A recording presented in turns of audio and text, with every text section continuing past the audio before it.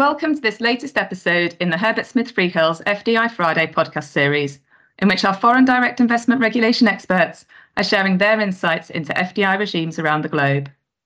I'm Ruth Allen, a professional support lawyer in our competition, regulation and trade practice in London, and I'm joined today by Nanda Lau and Gavin Guo from our Shanghai office. Nanda heads up our Shanghai and Beijing offices and leads our corporate practice in Greater China. And Gavin is our corporate partner based in our joint operation office with Shanghai Kewei law firm in China. In today's episode, we're going to be sharing insights for investors seeking to navigate the Chinese FDI regime. China has gone through various stages of FDI regulation and liberalisation over the years, and it continues to evolve. Nanda, could you start off with a brief description of how the Chinese FDI regime works, drawing out the key features that investors need to be aware of? Thank you, Ruth. In recent years, a number of reforms on foreign investment have been rolled out by the Chinese government to significantly relax the regulatory regime for foreign investment across the country. And the most important reform is the Foreign Investment Law, which came into effect on the 1st of January 2020, replacing decades-old laws governing foreign invested enterprise, sometimes referred to as FIEs in China. These reforms demonstrate China's determination and efforts to promote and attract foreign investment and create a more level playing field for foreign investors. The new Foreign Investment Law enhances protection for foreign investors' rights and interests and standardized foreign investment regulation in China. Under the Foreign Investment Law, China adopts a negative list approach for foreign investment. Except for certain sectors are prescribed in the negative list, all foreign investors will receive national treatment in their investments in China, which means that foreign investors will be subject to the same qualifications and requirements as Chinese investors.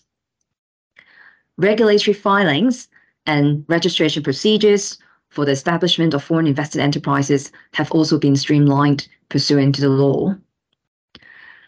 The negative list is jointly published by China National Development and Reform Commission, NDRC, and Ministry of Commerce, MOFCOM, and will be periodically updated. The latest one was published in 2021. Sectors that are subject to foreign investment restrictions include telecommunications, medical institutions, education, public transportation, etc. Actually, there's another separate negative list for free trade zones in China, for example, the Shanghai, Guangdong, and the Fujian free trade zones, which further liberalizes foreign investment in certain industry sectors established in those free trade zones.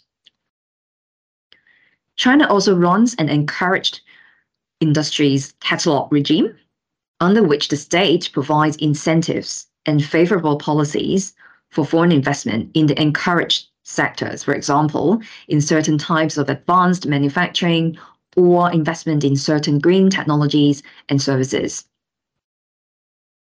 National security review is another critical aspect of China FDI regime. It involves mandatory notification and approval for foreign investments that affect or may affect China national security interest, which we will talk about in more detail later. To understand the China FDI regime, investors should also take note of the key government bodies that are involved in the process, including the State Administration for Market Regulation, we often call it SAMA, which is responsible for reviewing whether a foreign investment project falls under the negative list and oversees the registration and filing of foreign investment projects. The second authority that we need to know is the Ministry of Commerce, MOFCOM, which oversees the foreign investment information reporting. And then the National Development and Reform Commission, NDRC, which is responsible for approval of certain large-scale fixed assets investment projects.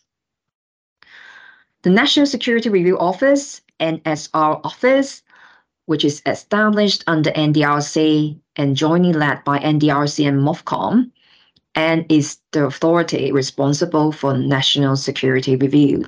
And of course, there are other sector-specific regulators who will step in to provide industry-specific approvals if the project falls within certain sectors, such as the financial services sector, or the telecommunications sector. A couple of points to add on investment in state-owned assets. State-owned enterprises, or we put it simply, SOEs, play an important role in China. Transactions with SOEs must follow a set of SOE rules, including valuation of the state-owned assets, public bidding, and approval or filing of the transaction with CSAC, which is the state-owned assets regulator. Specifically, for example, state-owned assets which are the subject of an acquisition must be valued by a qualified institution, and government approval will be required if the transaction price is less than 90% of the valuation. Thank you, Gavin. These key features demonstrate the complexity of China's FDI regime. It is essential for investors to be aware of these aspects to navigate the system successfully. But notwithstanding the complexity of China's FDI regime, in practice, only a very, very small proportion of foreign investment projects require pre-closing FDI approvals in China. As said, China has continued to liberalize its foreign investment regime, and the recent reforms have shown great efforts of the Chinese government to streamline the FDI approval and registration process. Thanks for that really helpful introduction. Nanda, you gave some useful examples of the sectors which are on the negative list, where foreign investors will need to obtain specific approvals. And you also mentioned a few examples of encouraged sectors. Gavin, could you expand a bit more on those sectors or the types of activities that are covered by the Chinese FDI regime? Sure, Ruth. The negative list sets out the sectors and activities which are either prohibited or restricted for foreign investors. So referring to the negative list is often the first step when considering its investment. In short, activities and sectors prohibited to foreign investment are largely those that endanger national security or natural resources, harm the public interest, or threaten military installations. For example, foreign investment is prohibited in R&D and production of Chinese rare species. Restricted projects are those that are harmful to the environment or are in the protected sectors of the Chinese economy. For these restricted sectors, the restrictions mainly involve the shareholding ratio of foreign investors and whether a Chinese JV partner must have control over the project. For example, the Chinese party must have a controlling shareholding in the domestic water or public air transportation business. Permitted investments include all activities and sectors not included in the negative lists. Those sectors are considered open to foreign investors, and they receive what's known as national treatment. As Nanda explained already, this means that foreign investors will be subject to the same qualifications and requirements as Chinese investors investing in these areas.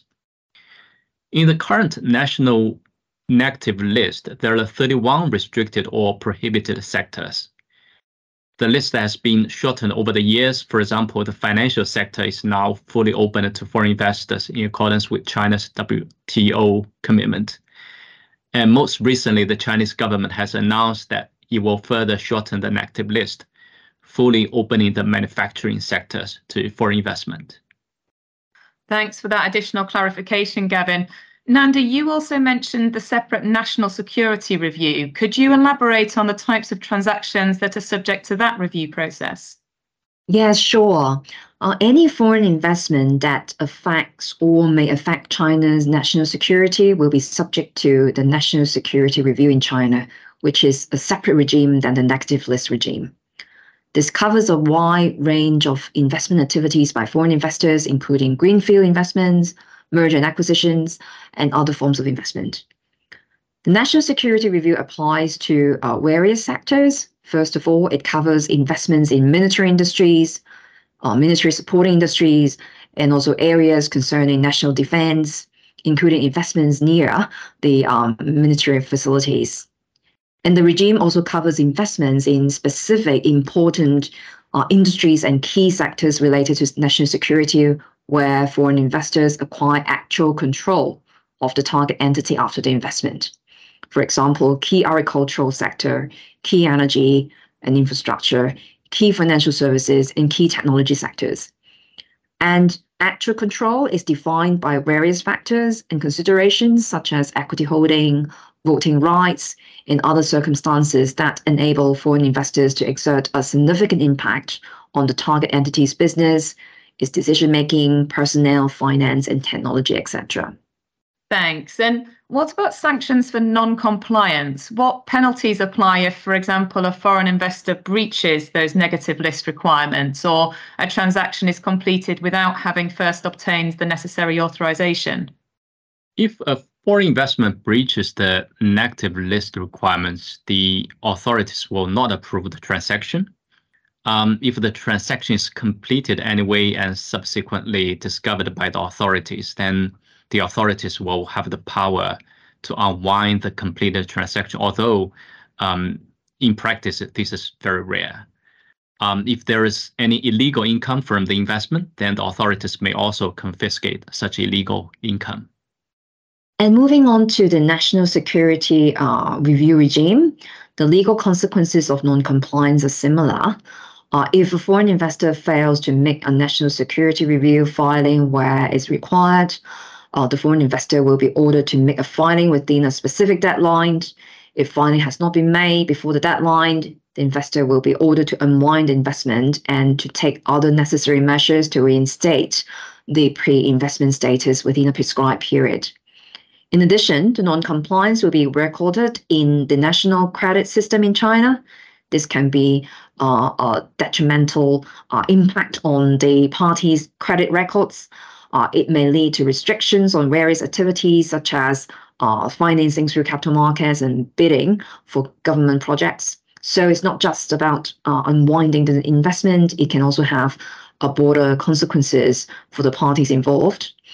If approval has been granted with conditions, but the foreign investor fails to comply with the conditions, similar sanctions will also be imposed. Thanks both. And turning to how the Chinese FDI regime is actually playing out in practice, can you comment on the types of transactions that are most likely to attract scrutiny?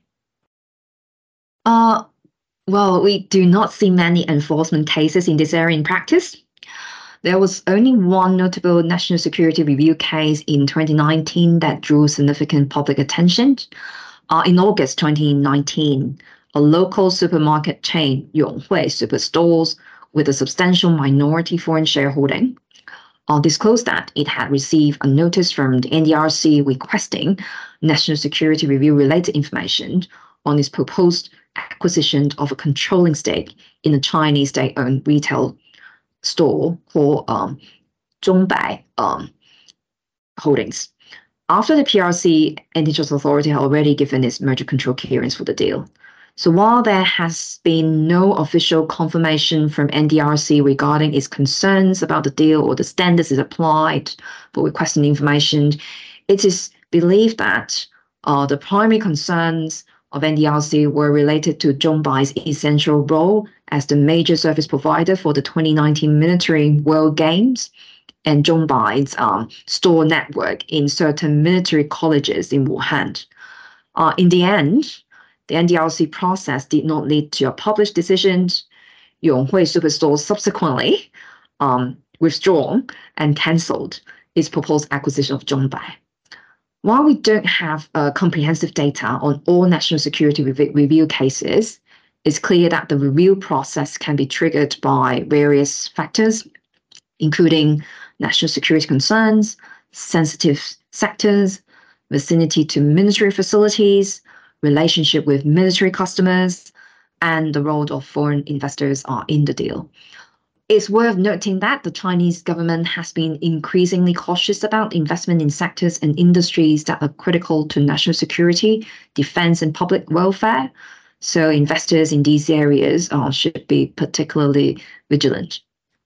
Thanks, Nanda. And in terms of timing of the review process, that's obviously something which is at the forefront of investors' minds as soon as the possibility arises that FDI clearance might be required.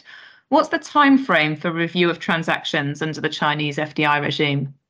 Timing is indeed a critical consideration, Ruth. If a foreign investment project does not fall under the negative list and it meets the relevant requirements and also pre-approval from the sector-specific regulator is not required under the sector-specific regulations, then SEMA is generally expected to complete a registration with 30 days from the acceptance of a complete application package. But when it comes to sector-specific review, such as regulations for the banking, telecommunications, and education sectors, that specific time limits for such reviews are currently still pending clarification. Additionally, for MOFCOM information reporting, for investors and for invested enterprises will need to make online reports upon the foreign invested enterprise establishment and whenever there is a change to the reported information. Thanks, Gavin. And also when it comes to the national security review, the process involves specific statutory timelines. Foreign investments falling within the scope of the national security review regime must submit a filing to the NSR office before implementing a transaction. The NSR office has up to 15 working days upon receiving the filing to decide whether to commence a national security review. Once the review is initiated, the NSR office has up to 30 working days to make a decision. However, this period can be further extended to 90 working days in special circumstances, particularly if the NSR office determines that the transaction has or may have an impact on national security. This is also known as the Phase 2 review. The Phase 2 review generally involves multiple ministries coordinated by the NDRC and MOFCOM. No decision will be made until all the relevant ministries give their opinion and approval to the proposed foreign investment. Given the potential delay in the review process, we generally advise foreign investors to allow at least 4 to 6 months for NSR review process. Thanks, Nanda. And if national security concerns are identified during that review process, what sort of remedies are imposed to address them? Can any concerns usually be dealt with by just imposing certain conditions or restrictions on the deal, or is outright prohibition something that is a real possibility? Unfortunately, there is no clear official guideline on this question. Since there have not been many enforcement cases in practice, there is also no real decisional practice that foreign investors can refer to. Ultimately, the NSR office has a wide discretion to decide whether to approve the transaction or not, and if approved, whether the approval is subject to any conditions. Thanks, Nanda. And just finally, have there been any other recent developments in FDI regulation in China which we haven't touched on yet, or any topical issues which investors should have on their radar? Yes, China continues to send positive messages on further liberalization of foreign investment. For example, China has been making promises to further open up certain sectors, such as the TMT sector, financial services sector, and advanced manufacturing sector to foreign investment in a gradual and systematic manner. They've also been taking measures to simplify foreign investment-related regulatory procedures. Another significant development is the establishment of 21 free trade zones in China over the last decade, including Shanghai, Guangdong, Tianjin, Fujian free trade zones, and more recently, the Hainan free trade port. These free trade zones and ports are testing grounds for new open-up policies, which, if successfully implemented, will eventually roll out to the whole country. And more recently, in August 2023, the PRC State Council has released certain new measures to further optimize foreign investment environment and increase efforts to attract foreign investment into the country. These measures focus on ensuring equal treatment for domestic and foreign firms and increasing financial and tax support to foreign investors. These measures are expected to guide local governments in implementing specific policies to support foreign investors in their respective localities. Well, however, there is always another side to the coin. China has been tightening its compliance regime, including enhanced data protection and stricter regulations on cross-border data transfers. Authorities have been particularly interested in national security and protection of personal data and important data, which is considered to have a national security concern or importance. One thing to add On the foreign investment law Nanda earlier mentioned, it provides for a 5-year transition period starting from the 1st of January 2020. During the transition period, FIEs established prior to the 1st of January 2020 shall reform their corporate governance structures to comply with the PRC company law requirements. This includes decision-making mechanism, voting, quorum, and management nomination, etc. After the expiry of the transition period, which is from the 1st of January 2025, if an FIE fails to convert its corporate governance structure to be in compliance with the PRC company law, then SAMA will reject any registration by the FIE and it will publicize the non-compliance in China's national credit system. This has a major impact on existing Sino-foreign joint ventures, as converting the corporate governance structure of a JV will often involve changes to, for example, the decision-making mechanism, quorum voting, etc., which will likely open the door for joint venture partners to seek to renegotiate the JV terms. And that could have a major impact on the dynamics of their relationship. Given the transition period will soon expire, we would suggest FIE clients, particularly JVs, to carefully review their constitutional documents to make sure that their corporate governance structure complies with the foreign investment law. Thanks, Gavin and Nanda, for sharing your insights today. It's been a really interesting discussion. I'm afraid that's all we've got time for, but thanks to our listeners for joining us, and please do let us know if you have any feedback on this episode or indeed any suggestions for areas to cover in future episodes of FDI Friday. This week I've also been talking to David Dorborn and Celia Konya about the Indonesian FDI regime, and that episode is now also live on our website alongside this one.